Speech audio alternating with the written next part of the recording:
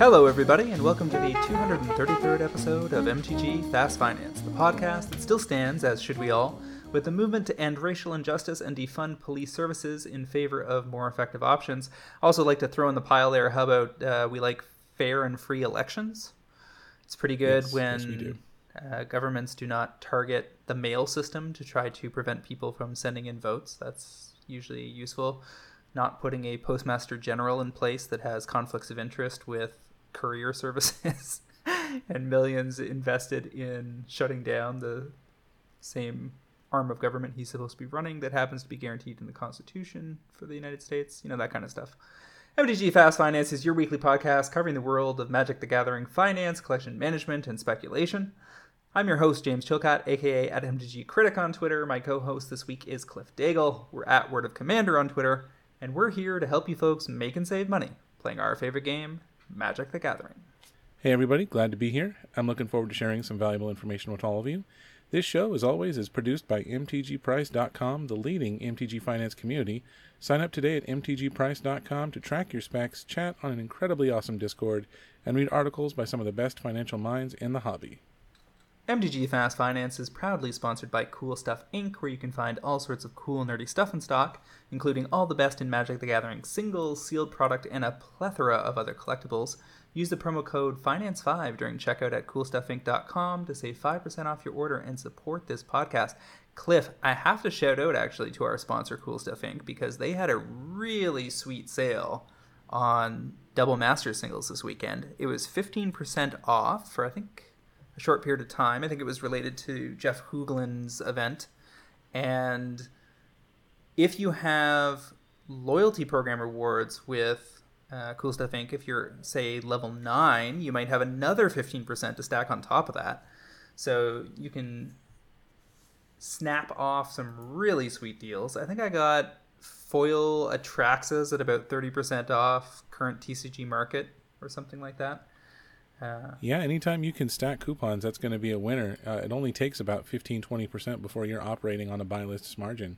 So good stuff. Good stuff. Always nice when things stack. Yeah. All right. What's on the agenda this week, my friend? This week, we're going to talk about the Magic Online Game Week in Review. We are going to go over what moved in paper this week. We also going to talk about what moved online. You and I have some spicy picks this week. And then we're going to talk about some of the things outside of Magic that are influencing the Magic economy. It's some stuff you may not have expected, or considering maybe you did expect it because you tend to have a good perspective on that stuff. Fair enough. So let's kick things off with that Metagame Week in Review deep dive. We'll take a look at the August 13th Pioneer Challenge on Magic Online. Not a ton of big surprises here. We're basically looking at a bunch of decks that make a lot of sense now that the combo decks have all been knocked out in Pioneer. So we got 5-color Niv Mizzet at the top of the heap. We picked Niv Mizzet Reborn foils a while back on the basis that this deck has just been putting up result after result, top 8 after top 8 in both Pioneer and Modern for the better part of a year now. And that's in the face of all the brokenness that's been going on. I expect that Niv Mizzet Reborn foils are going to continue to drain and tip upwards. Second and third were both mono green lists that look very much like the ones we were looking at last week. They get a lot of their punch out of all the green pips on the board and then using Castle Garenbrig and Nykthos Shrine to nix. Fourth place, we had an Esper Control list. How many Planeswalkers was that list running? That one had 4 different ones, heavy on the Teferi 3 and only 2 of Big Teferi. Sure. And what else is in this top 8 here? We've got the black-white enchantments. You could also call it, it's not quite, as good as the, I keep wanting to say kobold. It's not kobold. It's Boggles, whichever. But you're playing all the fun protection stuff, Karametra's Blessing to back it up, and you're just loading all the glitters and cartouches and ethereal armors on there. Yeah, the Black-White Auros deck is, you get a lot of the pieces of the puzzle out of Theros collector booster boxes. Because those foil commons and uncommons that are needed for that deck all show up in there. So I've got like most of that deck built, even though I don't really care for it, just because the cards are sitting around and they aren't the kind of thing I'm ever going to sell. The super spicy card in there is the 2 on Hushbringer, which just like you're playing Niv Mizzet Reborn, you better have an answer for that stupid Hushbringer, because it's just going to make you sad all day long. None of your stuff works. Yeah, I can see that pretty easily. So then wrapping up the top 8 here, we have a Jund Sacrifice deck, which looks like it was mostly ported over from Standard. What kind of upgrades do we have on this one? On this one, it's heavy on the Bolas' Citadel. I think it was Canister that was playing it online. We'll talk more about it when we get to the Magic Online top movers, but it's just everything with a sacrifice theme. You know, you got your Priest of Forgotten Gods, Mayhem Devils, Gilded Ghosts. You're doing Catacomb Sifter, Blister Pod, Zulaport Cutthroat, and you're just dumping your hand. And then 4 of Collected Company for the spice. Yeah, I mean, Collected Company gives you the kind of come from behind, recover after a sweeper that is really useful in these decks because they are susceptible to being swept and they need a way to reload sometimes. I remember playing a version of this deck in Standard a few years back when it was more about Blister Pod and Catacomb Sifter, a variant on the... Rally the Ancestors. Yeah, Rally. So, what a lucky guess. Rally Pod decks. I remember playing a few years back now. But the nice thing about Blister Pod and Catacomb Sifter in those builds, and here as well, was that you're getting 2 creatures for the price of 1. So even if they sweep, they leave creatures behind, and then you can keep doing your thing. And because every time you sacrifice anything, Mayhem Devil deals 1 to any target, and Priest of Forgotten Gods does a ton of work. So much work. So much work. Sacrifice 2 creatures, sure, but you wanted to do that anyway. And then any number of target players lose 2 life and sack a creature, and you get 2 black, and you draw a card. I mean, that's a lot of value for a single activation. What really fun is Bolas Citadel has the second mode, which is you tap, sacrifice 10 permanents, each opponent loses 10 life. Sure. So you just like kerdump on them, and you've got all your Zulaport triggers and your Mayhem Devil triggers, and they're just dead. Yeah, and I played I played against a lot of decks with Woe Strider on Magic Arena, and the ability to just sack their board and scry, it can be very nasty. And I actually run a build that's a fair bit different than this, but now that I'm looking at it, I should probably be running Bolas' Citadel in my build as well. I'm running like a black-white build that uses all the stuff that drains for 1. So There's that new Vampire that drains for 1, the 1/4 flyer out of Core 21, and the Bastion of Remembrance, I think, out of Ikoria. Yep. And yeah, I mean, sacrifice decks are fun. So just a lot of clicking, it seems like, but if you can get the hang of it, this seems like a sweet thing to do. You got to manage your clock and get your clicks in. So Mono Green took up the 8th slot as well, and format's looking pretty stable, not super diverse. I mean, it looks like there's probably 6 or 7, maybe 8 viable archetypes. In the top 16, we had like Sultai midrange, we had Mono Black aggro. There's a blue-black control list that's running like Ashiok, Narset, Brazen Borrower, Kalitas, Thing in the Ice, Days Undoing. That's spicy. 4 Thoughtseize and 19 Instants with a Shark Typhoon. Yeah. It's probably the sexiest thing in the top 16, that's for sure. Yeah. Oh man, Instance with a Shark Typhoon, it just feels like cheating. So switching over to good. the Modern Challenge from looks like August 16th, we kick things off with a Prowess build. This is 4 Monastery Swiftspear, 4 Soulscar Mage, 4 Sprite Dragon, and 4 Stormwing Entity, one of my picks from a little while back, with 2 Bedlam Reveler, 3 Light at the Stage, and then 22 instants, including Mutagenic Growths, Manamorphose, Lava Darts, and other stuff you can cast for free or very close to free, so that you can get maximum triggers. Man, just the thought of going Manamorphose into Stormwing Entity just makes my heart sing. Yeah. This is 2 Dragon's Claw on the sideboard. That is a focused sideboard card. I love it. This deck is tuned. It's setting a clock, and you need to be ready because they'll kill you on turn 3 or 4. I also love the Kozilek's Return, which is just a strictly better Flame Sweep, because this will kill all your annoying-ass protection creatures. This will kill your Auriok champions and whatnot. Yeah, it's devoid, has no color, so no color. It's not red damage. Second place, we have a Death Shadow build. This is the pretty classical Grixis version, which was, I think, the first to appear on the scene before the Jund one took over for the most part. And they dip into the blue because they want Snapcaster Mages and Stubborn Denials to protect their big creatures, Gurmag Anglers and Death Shadows. And then they've got most of the usual components, Mishra's Bauble, Temur Battle Rage. I guess the other blue card is Thought Scours to fill up the graveyard. Third place, we've got a Sultai control list, 22 instants, all the usual kill and counter suspects. 3 Snapcaster Mages, 4 Tarmogoyfs, 4 Uro Titan of Nature's Wrath, and 3 Jace the Mind Sculptor. Yeah, just any deck that's playing like Archmage's Charm into Cryptic Command into Force and Negation, that's heavy duty, man. They are not messing around here. Fourth place was a Temur Wilderness Reclamation list. And actually, a Wilderness Reclamation deck won another Modern event, I think, this afternoon. It might not be up on the rankings yet. But Wilderness Reclamation doing a lot of work all the way into Modern. And the foils have taken off as a result, as we're going to see in our top movers. One of my picks from a ways back, it was predicated largely on Pioneer potential as opposed to Modern. But card turns out it's real good to get your mana twice in a turn cycle. Yeah, you think it might be good?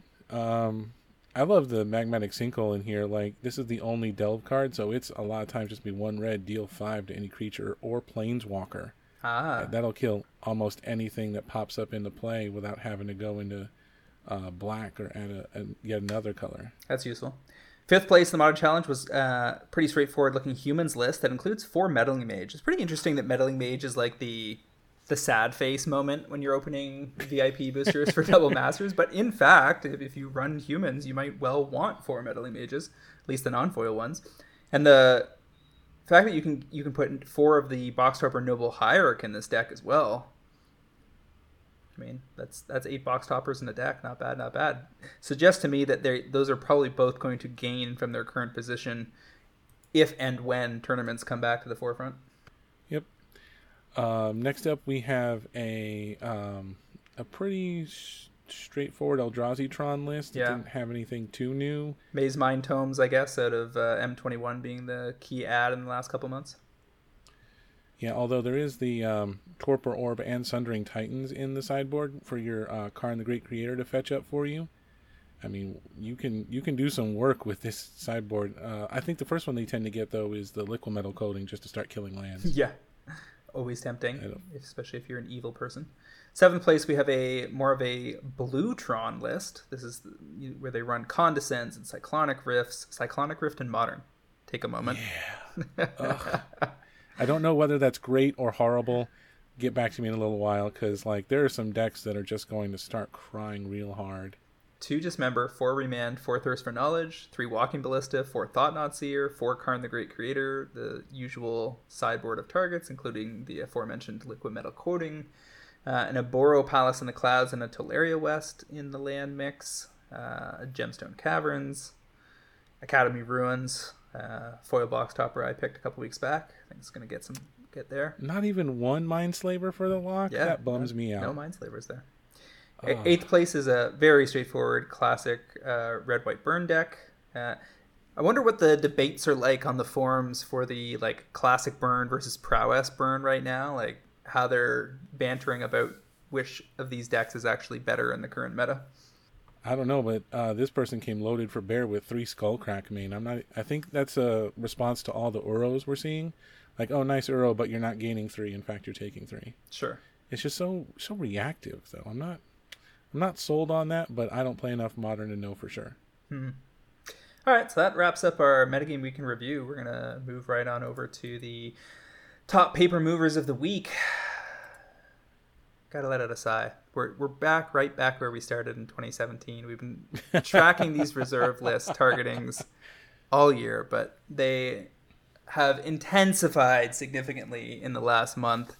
And yeah, I mean, there's a lot going on. COVID's on, buy lists are challenged, Bitcoin's up as a result of inflationary pressure in the US.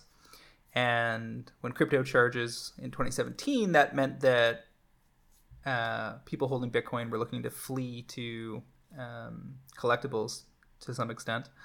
And there could be some of that going on as well. For whatever reason, reserve list cards are under serious pressure right now. And pretty much everything else on here is on here because it's supply challenged in some way as well. So we have Emil the Blessed at a Jumpstart, a hot card for Commander use, and of course Jumpstart next wave of supply has been bumped back and back and back. I think it's sometime in September or early October at this point. So Emil the Blessed, 35 to 48 on the back of those Jumpstart supply issues. Wilderness Reclamation foils, as we mentioned earlier, seeing pressure from Modern Play. Keep in mind, this is an uncommon. So if you can get... This says it went 15 to 23. If you can get anything in the 20 to 30 range for an uncommon that you got in on under $8, you're in real good shape. Yeah, because there were no collector boosters to goose the number of uncommon foils out there. Right. Stranglehold was only ever printed in the first Commander set, which is 2013, and then again in the Commander Anthology. So not a single printing card, but maybe printing in a half, roughly. Or printing in a quarter. Went from 18 to 28. If you want to play this card in Commander, you got to go buy one. So it could show up in Commander Legends. It could show up in the list. It could show up almost anywhere at some point. But there's also no reason to believe that it necessarily will, because it's already up to like $30. This is one of those cards where it's definitely high because of supply challenges as opposed to how much demand it sees. So it's the kind of thing you want to be out of before the reprint is announced, for sure. Yeah, I mean, it's a sweet card. It does awesome things. It stops the most annoying stuff that people can do in Commander. The problem is, like, it's just 4-mana enchantment that does nothing, and it's only in about 5,500 EDH decks. So, you can stop them from searching their library and stop them from taking extra turns, and that's it. It's no fun to just prevent that kind of thing. You never even know if it works. Mana Vault foils out of UMA. The last time we saw Mana Vault, a couple years back now. 90 to 150, 67% gains. This is, could signal that somebody thinks they know or knows that we're not getting Mana Vault anytime this fall.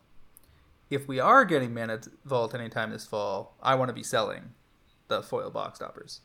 Like, if Mana Vault is an anchor card in Commander Legends, then probably want to be out of that ahead of time. So, there's a Masterpiece Invention that is 200 or so, with very few listings left. Suspect those will end up 300 in the not-too-distant future. And the Ultimate Masters box toppers, here says got up to 150. There are still $140 copies on TCG Player, but only a handful of them.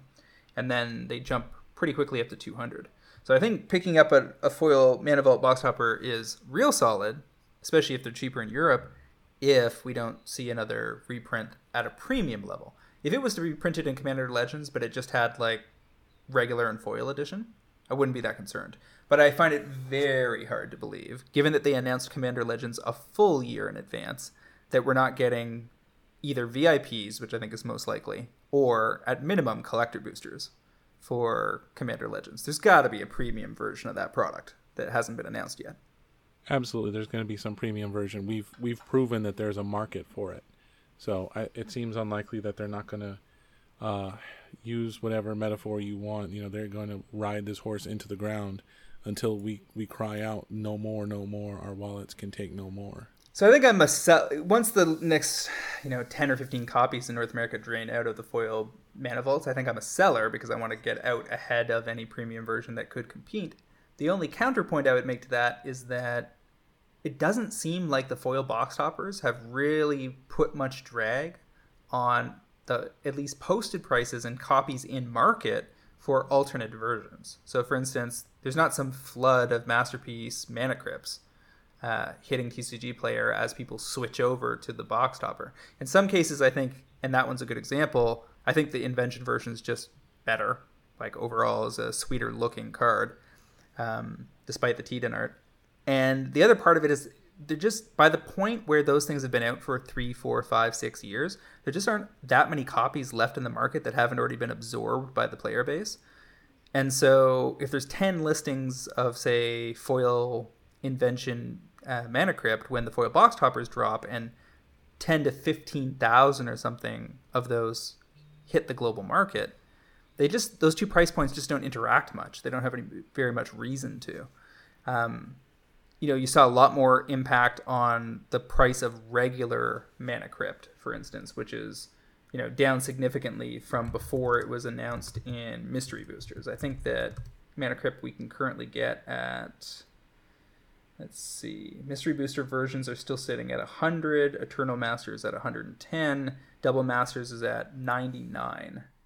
So actually it's holding up pretty well. I think these got as low, I think we saw Mana Crypts as low as 70 or 80 during... I remember seeing a couple at 70, yeah. But I would be surprised if there were a lot of people who were switching from one premium version to another, or a lot of them. Like, you can have an art preference, but you've already got a sweet, expensive version of something. It's just more likely that somebody said, I've got this sweet Mana Crypt, but there's also this one that I can also put in another deck. Yeah. Somebody who picked up a premium Mana Crypt once is likely to do it again, just with a different sweet version. That's the thing. If you have, like, not one commander deck that you love and play a lot, but 4, 5, 6 of them, then over time you upgrade them in succession. Or you have a new one that you're building and you want a sweet card to put in there that you think is going to be a centerpiece. And, Masterpiece Mana Crypt is currently at 450 plus on TCG Player. Ooh. So, the foil Double Masters copies being available currently at 200 or so. And I think what did we get them in the group buy this week? Or is it like 140 or something crazy? Are we allowed to say? Yeah. Okay. Yeah, I picked up one for 130, foil box topper. Let me just see. I'm checking my order. Yeah.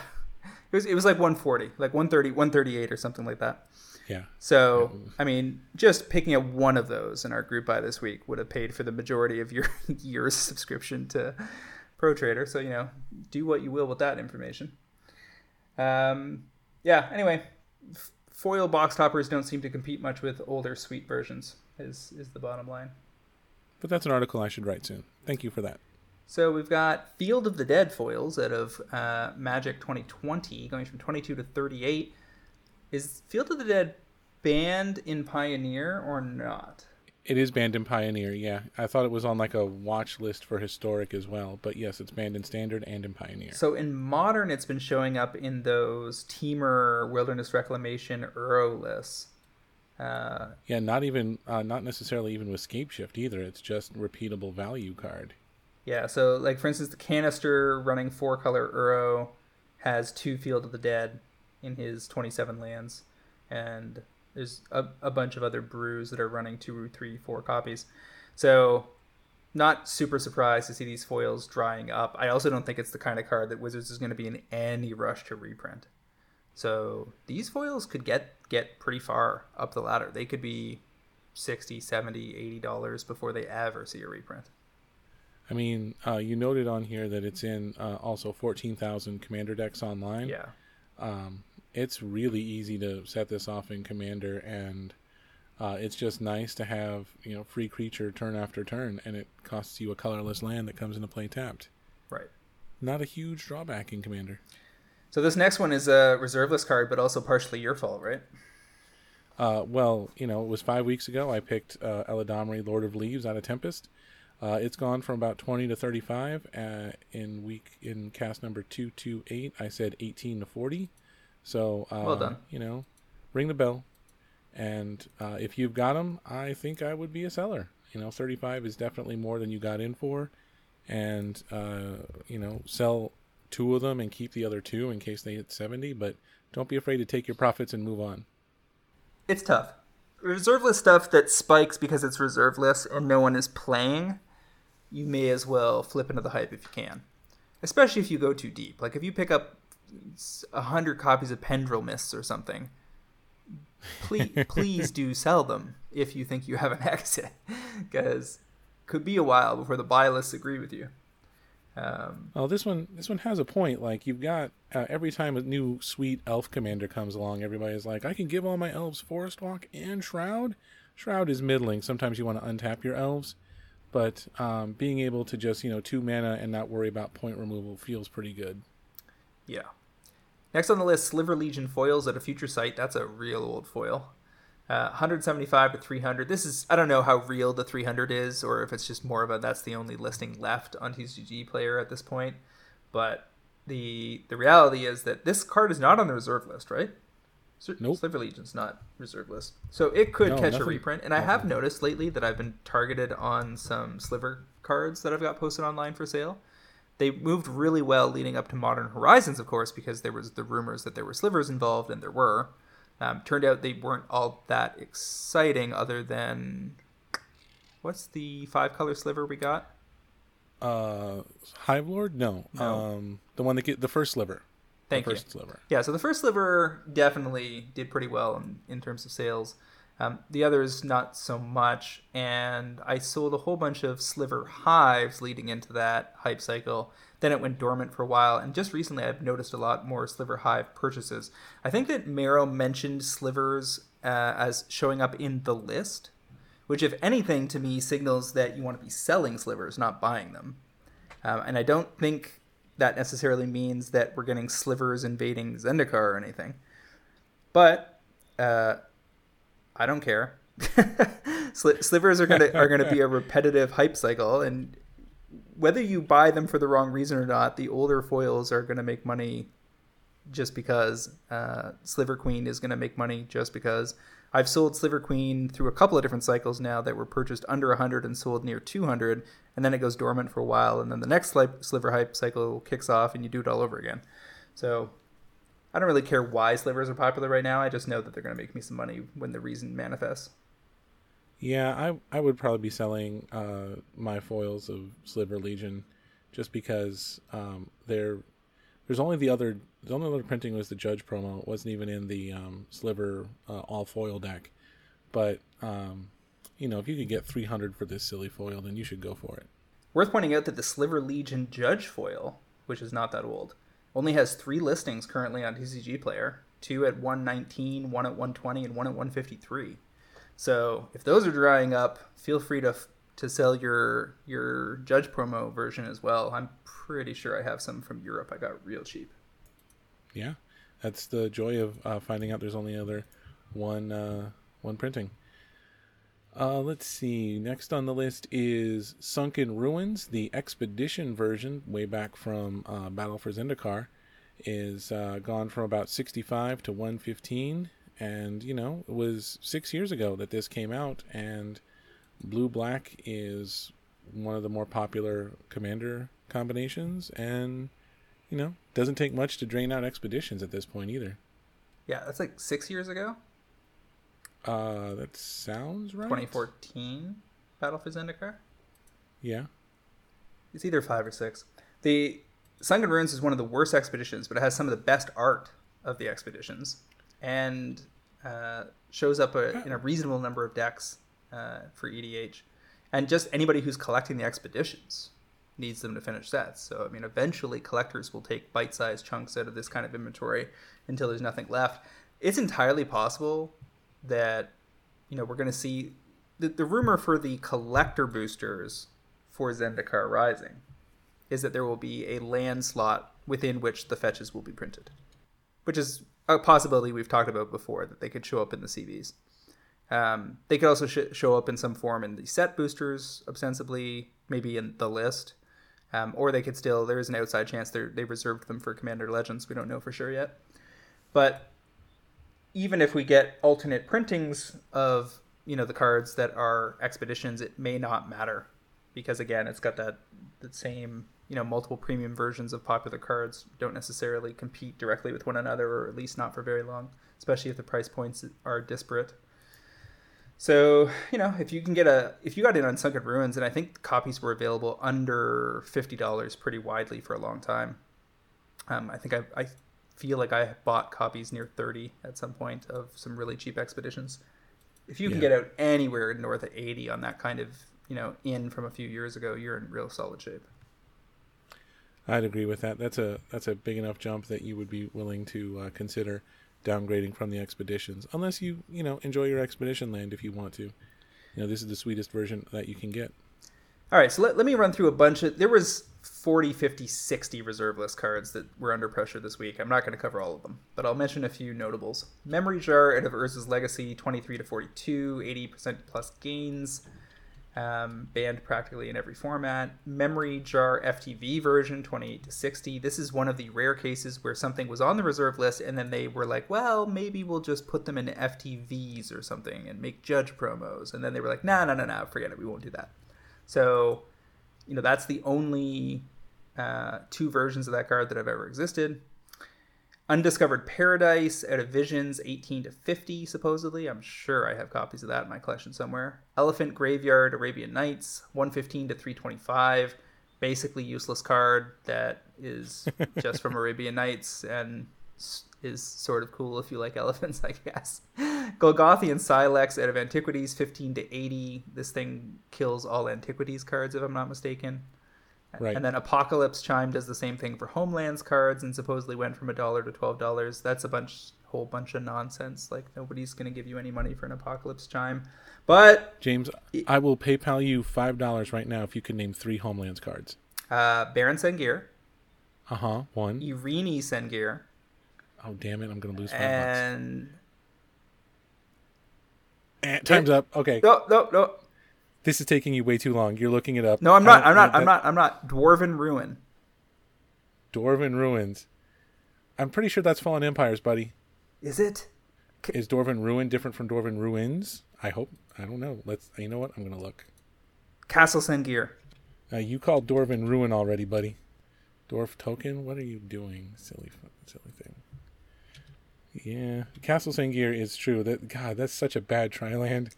Yeah, Autumn Willow. I remember playing Autumn Willow back in the day. I had a whole deck based around Autumn Willow. Yeah, so when you need to get rid of these cards, you go to the Apocalypse Chime. No, the Golgothian. What was it called again? Yeah, the Apocalypse Chime. Dwarven Ruin. Dwarven Ruins is indeed, I'm pretty sure, Fallen Empires card. Oh, it got reprinted. Look at that. It's 6th edition reprint. And let's put it this way: Apocalypse Chime on Card Kingdom's buy list is 59 cents credit, 45 cents cash.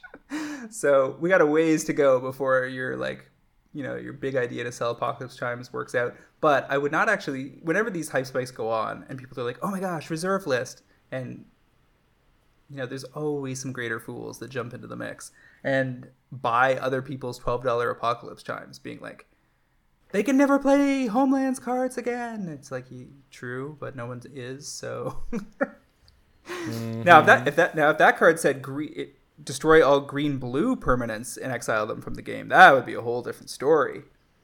That would be very useful these days.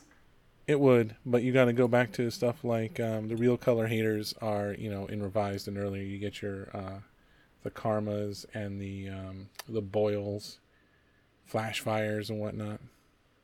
Old school talk. Magnetic Mountain. Old school talk. Let's go to our top move. Anything you want to add about any of these paper cards? Reserve list madness is silliness. If you're going to get involved, focus on the cards people actually play. Preach. Online, we had 5 cards that were the big movers as a result of the sacrifice deck. Bolas' Citadel being the big winner, going from 0.1 tickets to 0.77 for a 700% gain, and you can really maximize that stuff online. Eliminate was in there. That's crazy returns online if you got in for 20, 30, 40 copies. Yeah. Priest of Forgotten Gods went from $1 to $4.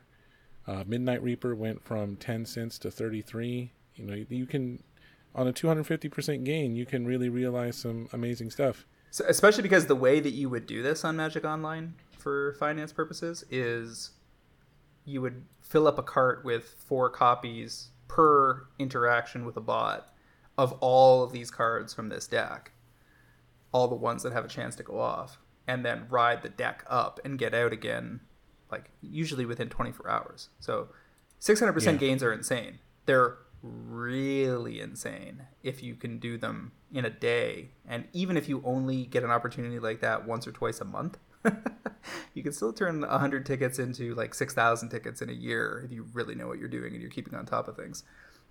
If you want to be on top of things, definitely want to get inside Pro Trader, because our Pro Trader Magic Online community is very on top of things. Yeah, you got to have the notifications on for that, because they are like, just like now, go. They're moving fast and furious. I'm totally out of touch at this point. It's been weeks since I've even checked in that channel, just because I've been so busy with group buys and stuff. But settle in there, and the folks in that channel will get you situated. You'll get taken care of. The only other notable mover was Domri, the Anarchabolus. He's about doubled up from 15 cents to 33. Haven't seen a deck with him, but I would imagine, maybe people just want to protect their creatures from being countered this turn. I'm not 100% sure on that one. I couldn't find anything. Yeah, I don't have good research on that one either. All right, let's move on to our paper cards to watch. I've got some juicy, tasty foil box toppers to discuss. Kick things off here with, how about Mox Opal foil box toppers out of Double Masters, currently available on TCG Player around $75, and they're not much cheaper in Europe, so there's no obvious arbitrage here. You can get them maybe $5 cheaper, but that's about it. I would think that these could easily go $75 to $130 on the basis that other versions of Mox Opal are already pretty pricey. If you look at the Masterpiece version of the card, you're talking about, what did we say? It was close to 200 or something? I believe so. Yeah, it was holding... For the Masterpiece? Yeah. Holding steady close to 200. And this thing is in, regardless of what's going on with this card in competitive play, which is where I think a lot of competitive players would assume you need the support. The reality is it's in 14,000 EDH decks. This thing makes any color of mana if you have 3 artifacts in play. Not hard to have 3 artifacts in play in Commander. This is a format with Soul Rings and Mana Crypts and Mana Vaults and artifact lands. And artifact lands and arcade. Are artifact lands legal in EDH, really? Yeah. That's crazy. That's the crazy thing about Commander. but Tolarian Academy is not, right?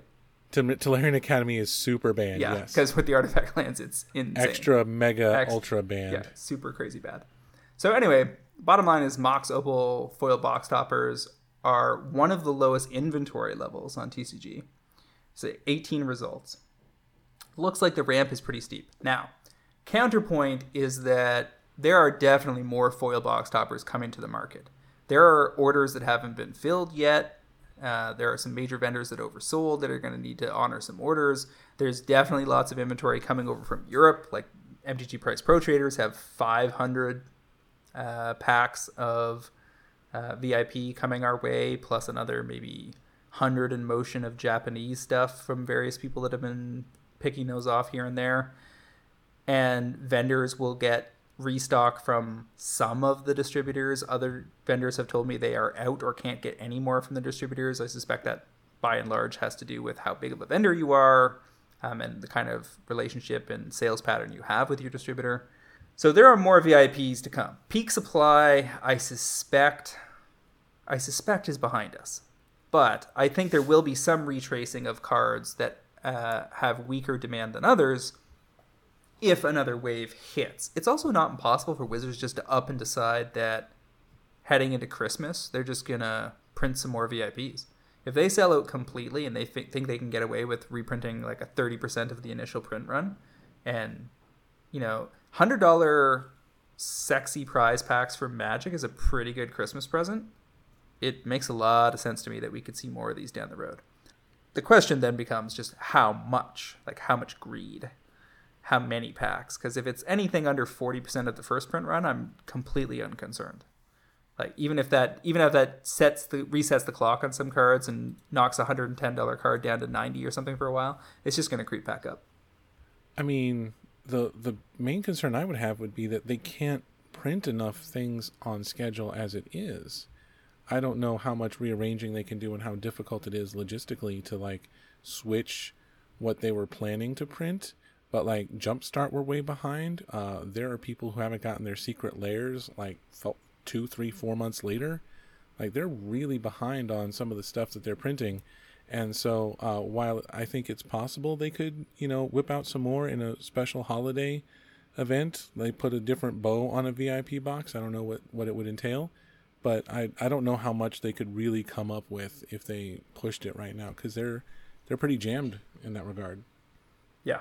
All right. What's your first pick? My first pick this week, I'm going to rearrange this on the sheet a little bit. I'm going to go with you on a foil box topper. I like the Toxic Deluges. You can get them for around $35 on TCG Player. And right now, Card Kingdom is buying them at $30 cash.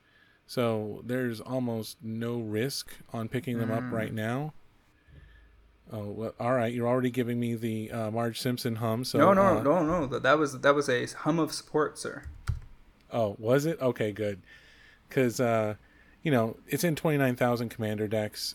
It's super sweet. It's a board wipe. It sees occasional play in Legacy because you really got to kill stupid True Name Nemesis.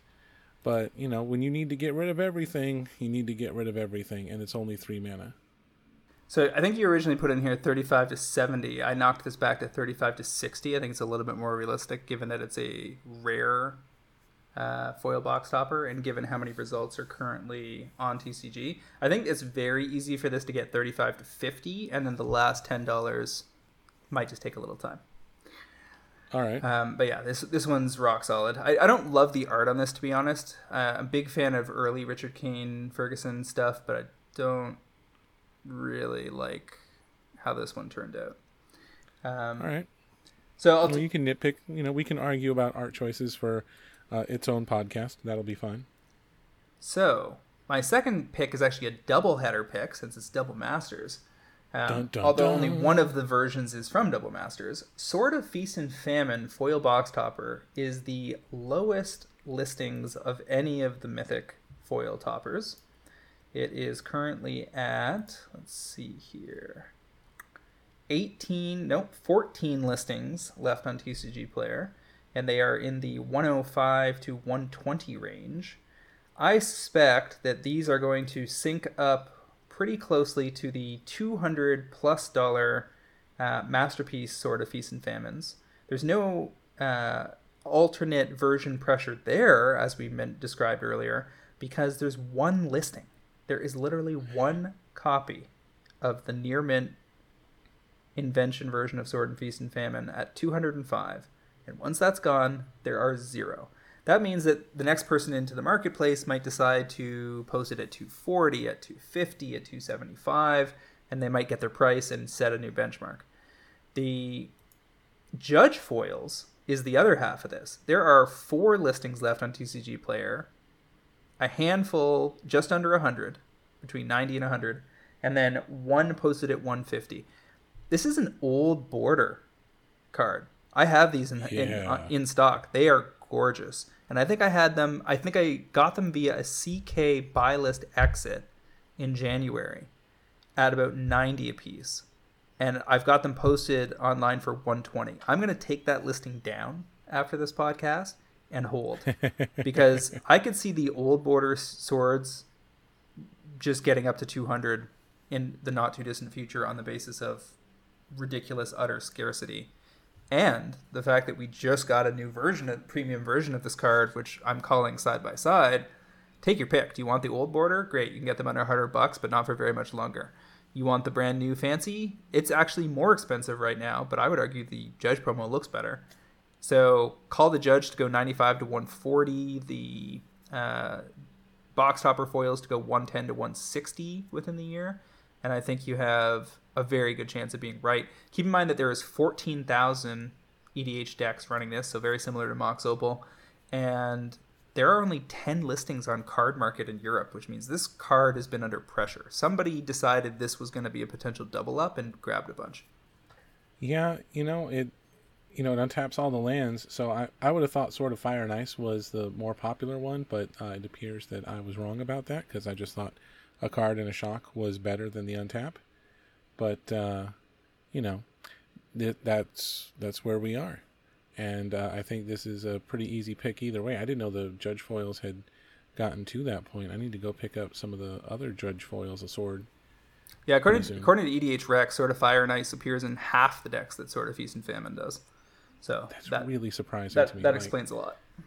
Maybe I'm coming from a cube perspective where Fire and Ice is by far a better pick in cube, usually. I don't know. We'll talk about this in the Discord and the cube channel. Anyway, these swords are a home run, and I don't think that if you crack a Sword of Feast and Famine foil box topper out of your VIP packs, that you should feel in a rush to unload it at this price. I think it might be a very reasonable hold, and then you'll get more out of what you put into those VIP packs. Are you telling me to crack mine? Because I'm holding. The cracking. Well, this is actually a worthy point because I'm not sure if we mentioned it last week or not.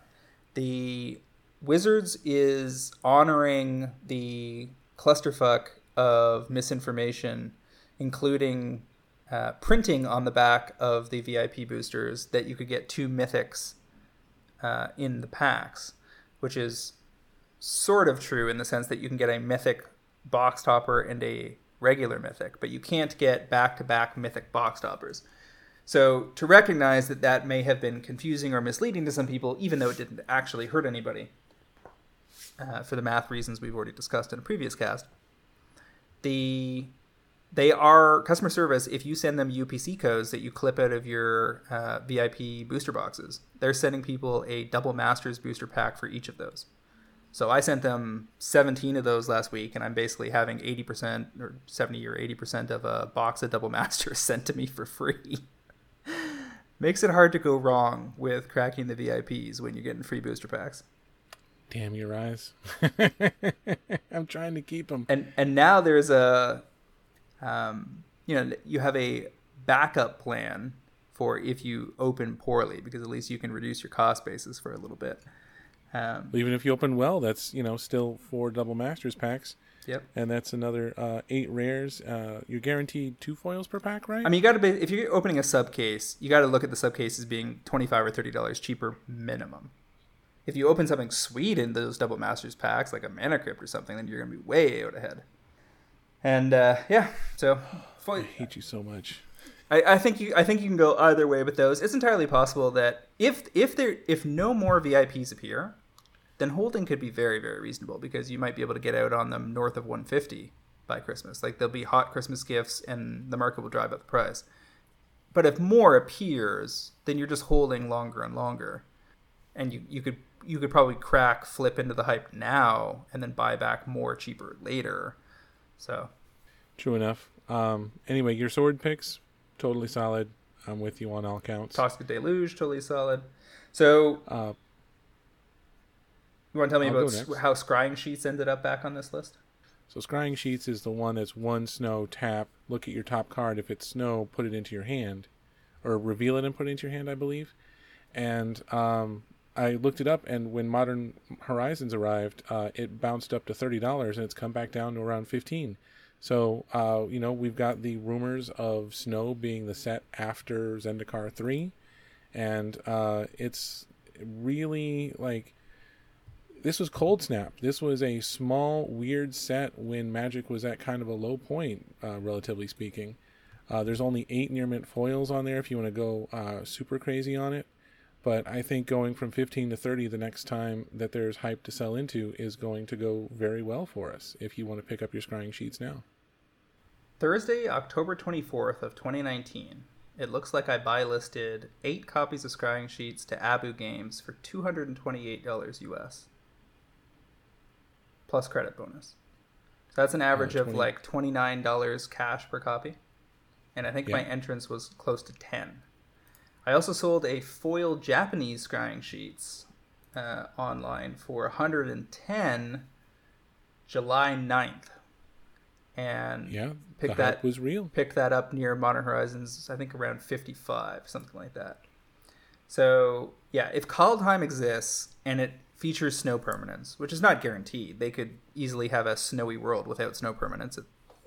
I would guess those two probably go hand in hand, but they don't have to go hand in hand. If that's true, however, scrying sheets will take off again. So if it's retreated a significant portion, this is a very solid entry point for sure. I think it's solid even if we don't get snow for a while, but when snow hits, it's going to make you feel really, really, really good. All right, fair enough. My final pick of the week is probably the best one, to be honest. Thoughtseize foil box toppers. I saw people like opening them and being like, oh man, yeah, I wouldn't sweat it if you opened the foil Thoughtseizes. They're currently available on TCG Player in the mid-30s. That's like the only place in the world where they're the mid-30s. Over in Europe on Card Market, which would normally be the place we would be looking to scoop hot foil premium cards and arbitrage them back to the US, they're €60 plus shipping, etc. So you're talking about 70 to 75 US in Europe right now. And over in Japan on Haruyuya, their buy list is 6,000 yen for the English foils. Don't even get me started on the Japanese foils, but the English foils, they're buy listing for $60 US. So you can reverse arbitrage 10 foil Thoughtseizes at 36, and even after shipping and hassle, you could easily be clearing a $20 bill per copy on a cost basis that's under 40. So you're talking about 50% gains in a week or two on this one. And the retail price on Haruyuya right now on the foil version is $130. More like $125. $125. And you can pick these up on TCG Player right now for $36. What causes a gap like that? Because, folks, I can't really express to you the emotion that James was putting into this when he was talking to me while doing this research. You would have thought he'd found the lost city of El Dorado. He was so excited. It's like getting a Coke Slurpee on a hot day. That's how much I was salivating. This is the part of MTG Finance I live for. Discovering a gap and then driving a Mack truck through it. This is what the vendors that are out there freshly selling you MTG Finance info do a lot of. When you see really aggressive buy lists on a GP floor in the Midwest, and you're like, how are they paying $9 on a $10 card? That doesn't make any sense. Dude, they're sending them to Japan. They've been doing it for years. There are competitive staples in Japan that just sell for more. This Thoughtseize has great art. It features a fairy. There is probably a much greater likelihood, as we'll talk about in a little while, of tournaments kicking off successfully in other parts of the world other than the US, because other countries have handled COVID better and will be able to get back to normal sooner, at least until the borders with the US open. So for whatever reason, there's a massive arbitrage gap on this card right now, and there's zero reason not to snap some off, because I'll tell you what's going to happen. If players don't buy them in time for their collections, those vendors are going to pick these copies off and send them overseas. And you're going to see, people are going to be like, how is Thoughtseize moving when no one's playing Paper Magic? That's not an EDH card. Just listen to our cast and you'll know. They're gonna arbitrage those copies. So you can't sit on this until they announce a GP in Vegas for summer 2022. You need to move now. Now, what are the in 5 minutes or less, can a regular person send to Haruya? Oh man, I'm messing up their name, and I'm really sorry about that. Let me try one more time. I'm not convinced I say it right either. I say Haruyuya. Okay, all right. Haruyuya's buy list. Is it possible for a regular person to do that without having to bounce ship it to someone else or something like that? Tokyo MTG is run by Heiko Schmidt, I believe his name is, who is a lovely English-speaking gentleman that you can meet on Facebook, for instance, or reach out to their buy listing team, and they pay out to PayPal. So that's one option in situations where their buy list is as tasty as Haruyuya's. I suspect that even though Haruyuya's buy list is technically domestic focused and pays out to a Japanese bank account, that if you contact them and, maybe with a picture of what you're trying to sell and your best attempt at some translated Japanese with the help of Google Translate or whatever, keep it simple and don't use too many technical terms, you'll probably get a response. Their buying teams are going to be hungry for stuff. So if they think that, if you can cough up 10 copies of the Thoughtseize, I'm sure they will work it out with you on how to ship it to them effectively. Now, there are some shipping issues in and out of Japan right now, so that's to be considered. But none of that's going to... This arbitrage gap is worth the effort, is the bottom line. Okay. So there's your target, everybody. I'll tell you this much. Even if you don't feel like getting involved with any of that, if you crack these in your VIPs, I would not be rushing, trying to undercut people on TCG Player and list a $32 copy. That's just the definition of working against yourself. Yep, I'm with you on that. And the fact that we have picked 4 different Double Masters foil box toppers tells me I'm going to keep mine sealed. So, my last pick this week is a reserve list card that you may have played against at some point and said, wow, that card is ridiculous. Dream Halls, the 5-mana enchantment out of Stronghold. It's just sweet. There's almost no copies available. I'm looking at TCG right now, and there's one person who has 17 copies at 35. That's the wall you got to get through. But mostly, you're going to pick them up in the $28 range, and they'll either spike because of reserve list hype, or somebody will feature it in a combo. The favorite one is to pitch any card with Conflux, the tutor, and then you go get 5 cards, and then you're off to the races. Whatever combo it is you want to do. It does enable everybody to do this pitch effect, so you got to watch out for when you do this, but it's a sweet card, and it's hard to argue with anything on the reserve list that's even slightly playable at this point. Yeah, I think this is mid-tier reserve list, I suppose.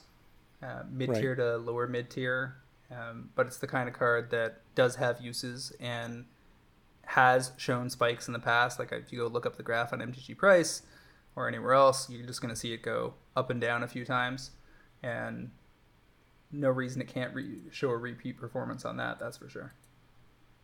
Yep. All right. And our pick. Do you want to explain our reader pick, or shall I? Yeah, go for it.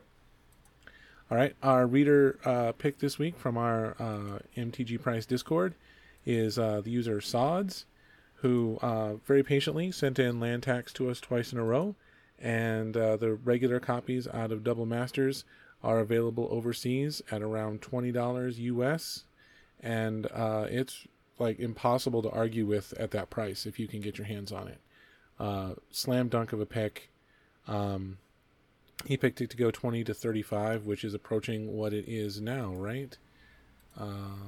It's pretty. You can get them in Europe and know with confidence that the retail price in the US is already well ahead of what you're paying. Let's see. The Double Masters version is the lowest price on TCG right now is $33. So hit that arbitrage button hard, everybody. Get yourself some cheap copies of Land Tax. And, if you can't do that, then just hang out for our next group buy, and I'm sure we'll have some delightfully cheap copies of that available for you then, too. I mean, copies will rise in Europe if people start buying them up, and then, our future copies may or may not be cheaper depending on what the market looks like. But Don't rain on my parade like that. Card Kingdom is currently offering 22 cash, 30 credit for Battle Bond versions, which is the same art. They aren't actually taking any Double Masters copies right now, and that's actually could entirely be possible. It could be possible that is linked to the number of copies we got under $14 in Europe over the last month or so. I know people were getting their packages over the last week and probably immediately went to buy list some of the stuff that was an easy flip. So pro traders getting their value. There's also plenty of vendors that are importing Double Masters cards from Europe and doing the same thing. So I would imagine that Card Kingdom will be taking this card again, but they may just be not hungry for a little while.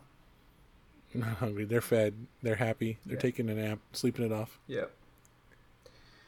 All right, so we want to talk about, in segment 4 this week, talk about a couple of things that are almost certainly going to affect the Magic economy over the next 6 to 12 months or so and beyond.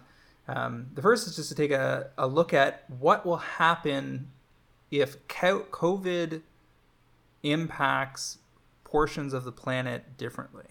And we referenced it earlier. To be specific, if the US gets back to playing competitive Magic later than, say, Europe and Japan. So, for example, that would mean, I would take bets that the U.S. is not going to have a Grand Prix until next summer.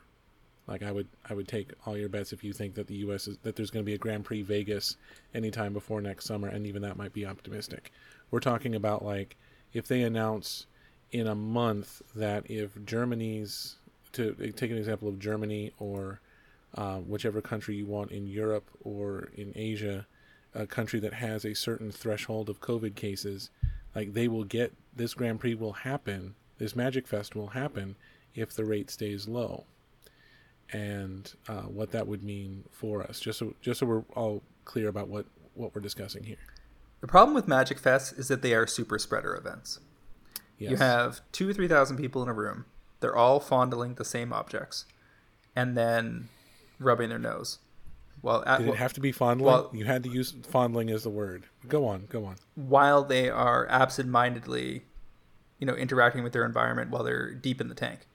That is a pretty terrible place to unleash COVID, because we know that you don't need to actually cough or sneeze on somebody to spread this disease. You just have to talk or sing, and just those droplets are highly infectious. And you're putting people face to face, 2 feet away from each other, down a long table, and then repeating that scenario throughout the room. So I think that if you're lucky, you have playmat space in between you and the other people. Like, yeah, I know I've been to my fair share of events where we are definitely elbow buddies, Right. So I think that Magic Fests are going to be a tough sell even in countries that are doing well. I think that major events are the last phase of returning to normalcy. And this goes for concerts and sporting events and whatever, right? The entire sporting industry has had to pivot into some very unique and awkward things. Like, you've got a whole bunch of basketball teams sequestered in Toronto right now, because they're basically trying to, pod each sport into a relatively safe position and then figure out how to operate their business without massive crowds. But yeah, because all their profit margin is based on the crowds. Right. But LGS play could return overseas. Like, Friday Night Magic could return in Japan and Europe ahead of North America. Now, what percentage of total demand does that represent? Well, Japan is probably the second biggest country for Magic in the world, based on the multiplier of population plus interest. And Europe as a whole doesn't have nearly as strong of an LGS network as, say, the United States does, but there are still hundreds and hundreds of stores. So it's entirely possible that you could see strong demand for things like Thoughtseize manifest in overseas ahead of the US, and that could set off all sorts of reverse arbitrage opportunities where competitive staples are in, things like a Mox Opal or a Thoughtseize, stuff that is not. I mean, Mox Opal is a worse example than Thoughtseize. Thoughtseize is not really played in Commander. Mox Opal is. So let's stick with the Thoughtseize example. Thoughtseize is played in Pioneer and Modern, and if those things are getting played in Europe and Japan and they're not being played here, then you could see copies flowing overseas, and you could see buy lists getting pretty aggressive overseas and encouraging vendors to buy even at retail pricing and ship them over.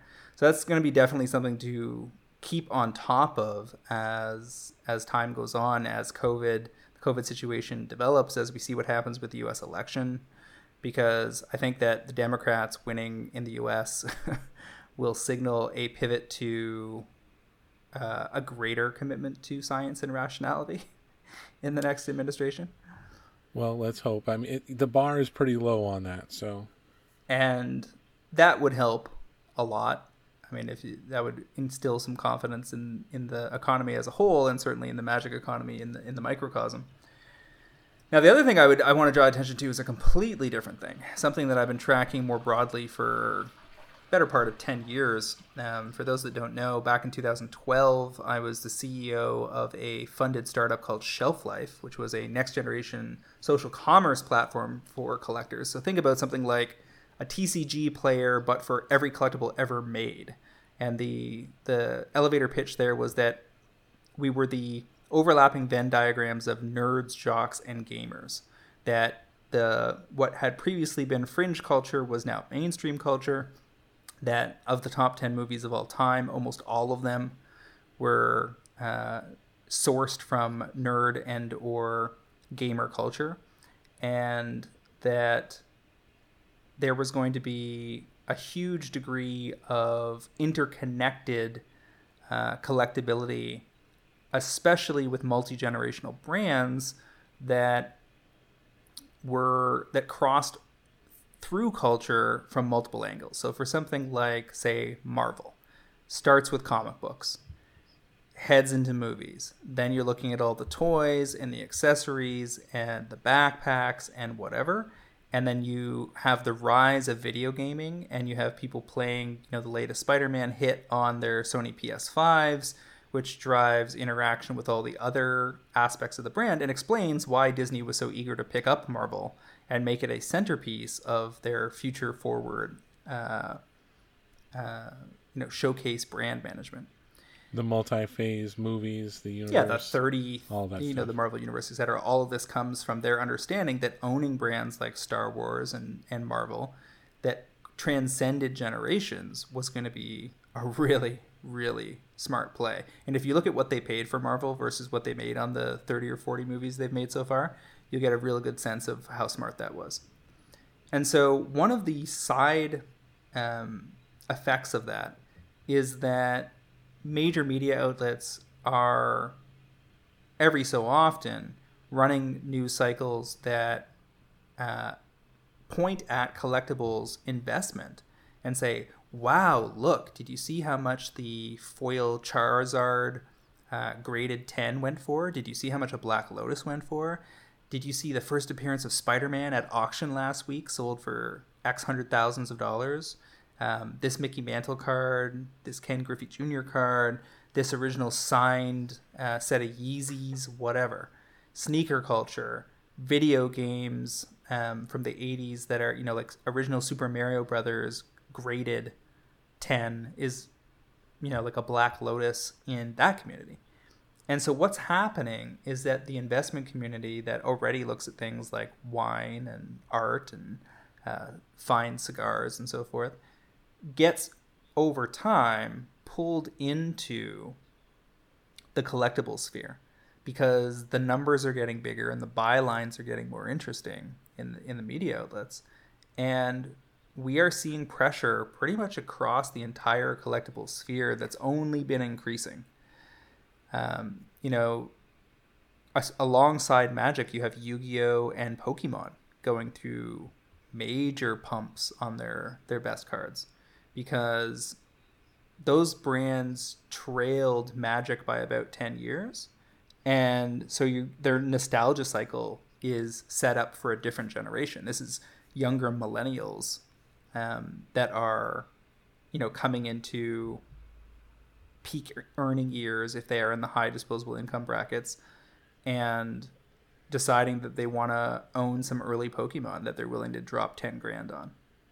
Yeah, I saw that Illustrator Pikachu went for like some ungodly amount of money not too long ago. So the rising tide of stuff is affecting all of us, and that's a good thing, I think, in the long term. Because the more it's good for the brand.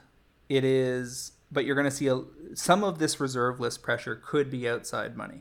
Now, whether that's crypto money, Bitcoin money, because Bitcoin is surging. It's at like about 12,000 US right now. It was as low as 2,500, I think, winter of 2018. So that's already a 5-bagger.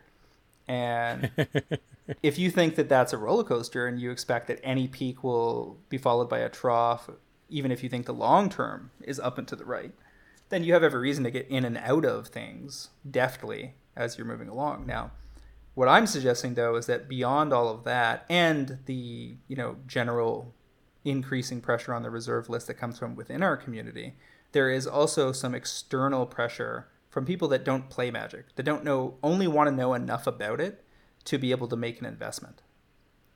And that's where you're going to see, a hedge fund guy throw $1 million at the reserve list market just to see what can be done with that and see how fast they can get in and out of it.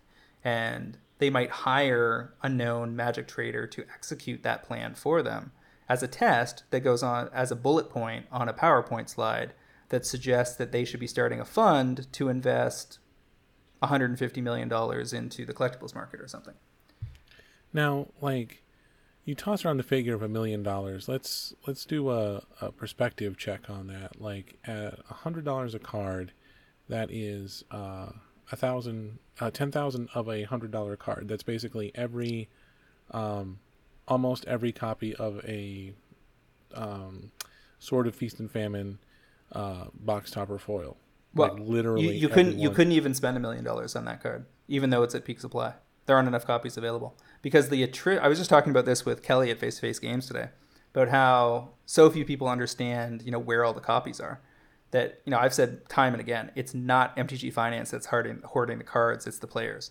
99% attrition rates. If you think about, there was probably something, we did some rough math in the Discord today, figured out that there's probably something like 10 to 20,000 of the foil box toppers. Seems like a reasonable number. I think I came up with 14,000 as my preferred number, but it could be anywhere in that range. And that syncs up with what we know about, how many masterpieces there were, how many secret layers there generally are, the mythic editions as well. We figured out we're in that range. And that seems to be consistent. Wizards just seems to know that that's about the right amount of a premium card to print for it to do what it's supposed to do. To get into the market, get cheap for a little while, and then drain out slowly and increase in value. And people go, wow, cool, my collection's worth more. And this card is rare. So if there's that many of the box toppers, but there's only 20 listings left of a foil box topper, then those can't all have been swallowed by vendors and speculators. The vast majority of them were just, people bought a couple of VIP packs because cool, let's try it. They opened well or they didn't open well, but whatever they opened, they mostly just keep and absorb into their collections. That list is really playable. There's not a lot of junk. There's not a lot of cards that if you have a pretty decent collection of commander decks or, 3 commander decks and a modern deck and a pioneer deck, you can find homes for almost all of those cards. And so some of it recirculates for sure. That always happens. That's, how buy lists stay fed is that, some players and speculators do sell cards. But the vast majority of product purchased never makes it back into the market. 95 to 99% of it does not make it back into the market. So to throw $1 million at Magic, you're going to pick up mostly graded items, I would imagine. And you're going to be, you really want to aim for the lowest overhead possible. So you want to minimize the total number of items you target. But you could take $1 million and say buy the 10 best Lotuses in the world. Now, it might take 2 million to do that, but you could do it in that range. But I'm thinking about this in terms of Magic paper Magic versus Magic Online. Magic Online, fast, done, click, instant payback. Whereas paper Magic, it is a giant pain in the ass if you buy, for instance, whenever I want to pick up copies of a card, I really, really hate how people will put one copy on TCG Player, because I don't want to mess around with getting exactly one in the mail and having 10 different envelopes. I will spend a couple of extra dollars if it means I've got one envelope with 10 of that copy.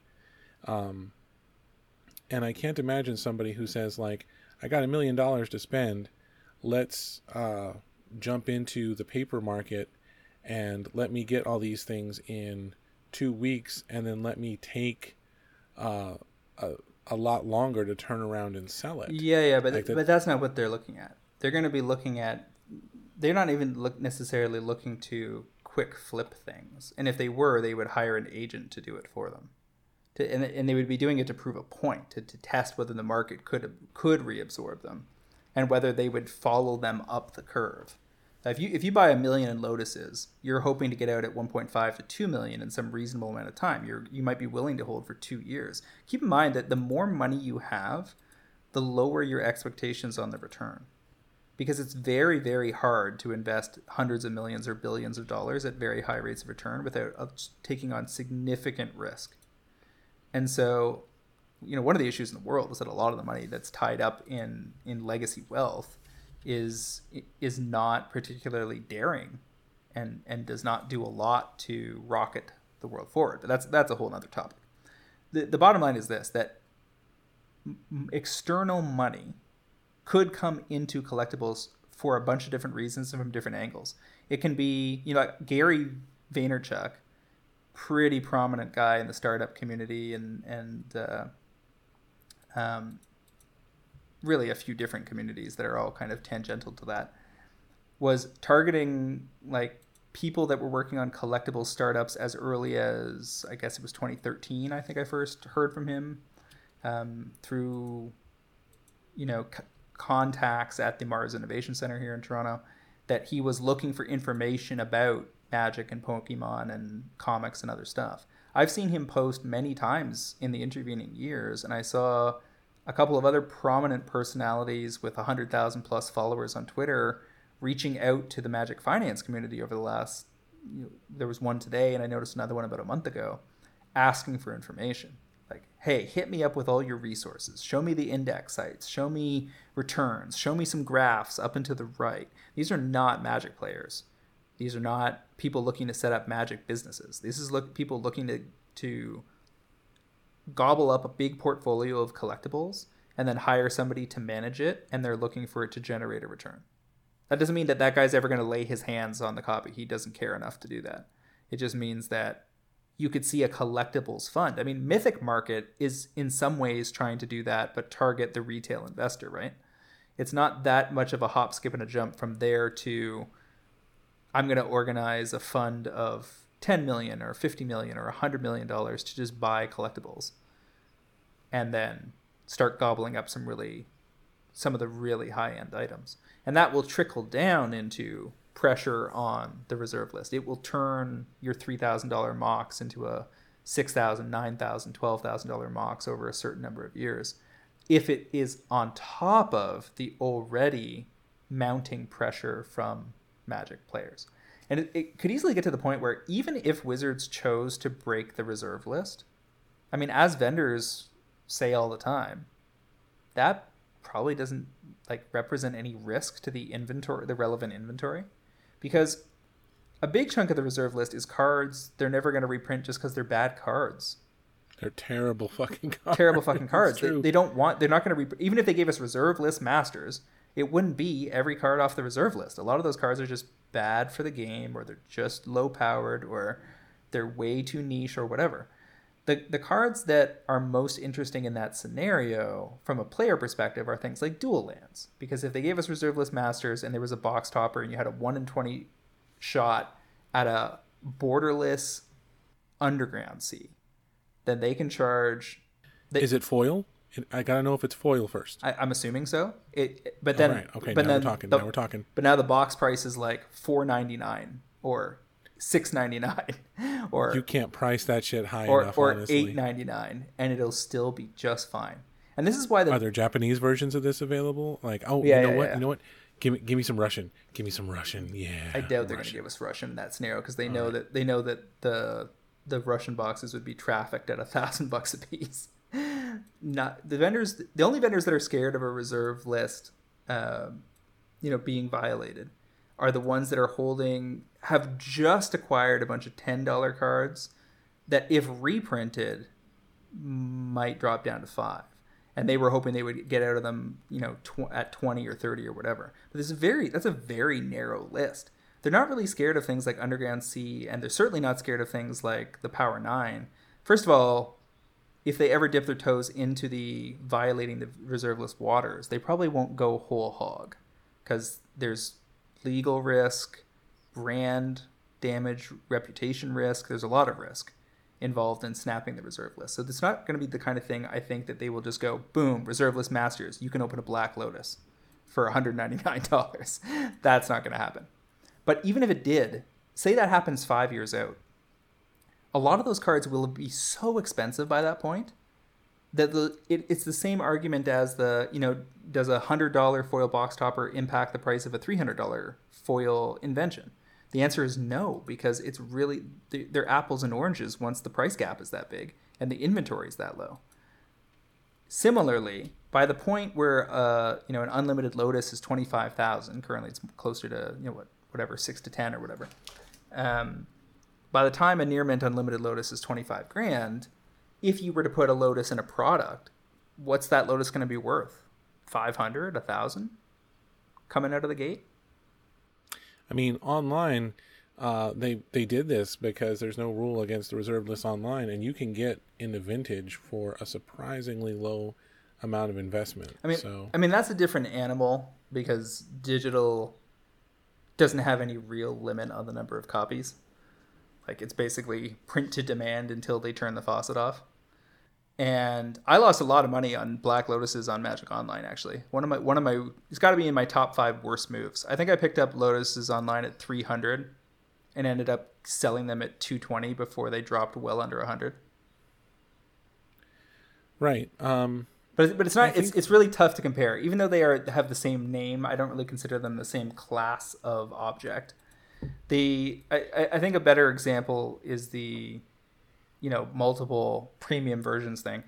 The vendors are basically not scared of the reserve list being snapped, and embrace it because they know they're going to make a ton on the new copies. If you're Dan Bach and you're holding, I don't know, whatever he's got, $1 million in Black Lotuses or whatever, and they print a bunch of new Black Lotuses, the price of his old versions is not going to change one bit. Yeah. And the demand won't go down. The people that want the original best card in Magic will just buy the new one too. Like if they give us a borderless foil Lotus, they'll buy that too and start grading it. But they won't buy it instead of the original. I mean, you would definitely have. I mean, the part of the community that might do that is the old school community. They'd be overjoyed to have a bunch of this stuff show up cheaper than it would otherwise be available, and ostensibly with better borders and new art. Cubers would be pretty happy too that they wouldn't they'd be able to put like these expensive things in there, and not have to make people sign a waiver before they start cubing. Yeah. So I mean, the bottom line is that there's definitely going to be money. There is money flowing into collectibles from outside the hobbies, and that will continue because the hobbies are becoming more and more central to global culture. The intersection of nerds, jocks, and gamers is very, very real. That's basically everything. That's all the things people spend their spare time on all over the world. So sure, the Amano caught us off guard because the Final Fantasy artist is a bigger deal in Japan than he is in, say, the US or Canada, but that still created arbitrage flow cross-border. And it's still ultimately about gaming culture. And so in the same way that manga has been exported from Japan and, basketball was imported to China from the US and so forth and so on, these multi-generational brands owned by conglomerates are not going anywhere. Like, Pokemon was around 20 years ago. It's around today. I guarantee you it will be around 20 years from now. And the only question is, in the world of virtual reality and quantum computing, how important will tangible collectibles still be? That's the only fear I have about holding this stuff into the very long-term horizon, is that we could move to a very digital world, and a world where you're living in an extremely sparse space, a holodeck, if you will, where you don't own a lot of physical objects. But I think for the next 5 or 10 years, there's a lot of opportunity in collectibles, and it's not just Magic. Magic's just one piece of the puzzle. Yeah, it's a bummer that we don't get to do the gathering part of it as much. Yeah. in the current environment. You know, that's always the best part. My girl likes to ask me who won after I play a game of Commander via webcam. And I'm like, I thought I was, but I didn't. That's okay, though. It was fun. I 0% care if I win a game of Magic, and especially don't care if I win a Commander game. Well, I will admit that in the MTG Prize tournament we did, I do like, look at my 7-0 record and be like, flex. So there's only like 40 of us in this tournament, in the Pro Trader Core 21 Seal tournament that we're running this week. But do you think that what do you think the odds would have been placed by the Pro Traders that the top 3 records so far would be me, you, and David Sharman, all MTG Prize staff? Well, I think if they'd played me in the earlier one that we did, I think they would have been really low because I was terrible last time. I think I went 2-3. I think I lost you in that tournament, though, and I seem to remember your deck being pretty nasty, actually. Well, clearly I was not nasty enough for the deck, so in the current tournament, I've been getting to go Basri's Acolyte. So I've been doing a lot of the Seasoned Hollowblade into Makeshift Battalion into Basri's Acolyte and just like slamming people. It's the best. Yeah, that 3/1 that discards cards to be indestructible is kind of nasty. Yeah. So,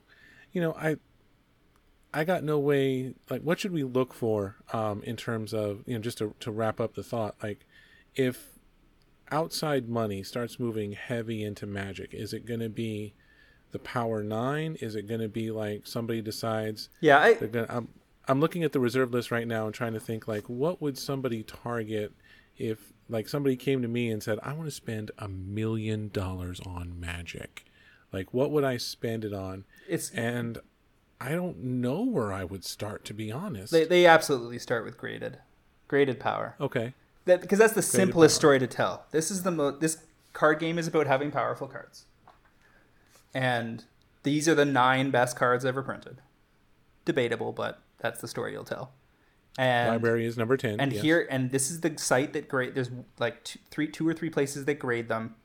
Here's the most popular one. Here's their grading record book, because that's a big part of that whole scene, right? Is the population count. Like, there are only whatever, I don't know what the number is right now, but there are only 9 perfect 10 Alpha Lotuses or whatever. And 3 or 4 of those are available in the market. Like, we know who owns them, and we could contact them and make an offer. To get a high graded Alpha Lotus out of someone's hands, you're going to have to make a fairly ridiculous offer. And this is the same kind of thing you see in the art world, right? Like, if you pick up a famous painting at auction for $1 million, you can't go to that guy and go, I'll give you $1 million, like 1.1. Nah, 10% doesn't tempt that guy to dump that art. He just put a lot of emotional time, like a lot of time and energy and money and emotional investment into being the guy that owns that piece. So you're going to have to come in with 1.5, 2, 2.5, 3, 4, because that's the number where that guy gets to, where him bragging about the flip becomes more sexy than owning the object. That's exactly what I was going to say, because like there are sweet cards in everybody's commander deck. You have something that you're really proud of. You have something that you're like, I have this. And you have to have a number that is enough to make you say, well, me not having it is not as important as me having the story and the cash of this guy offered me twice what I just finished paying for it.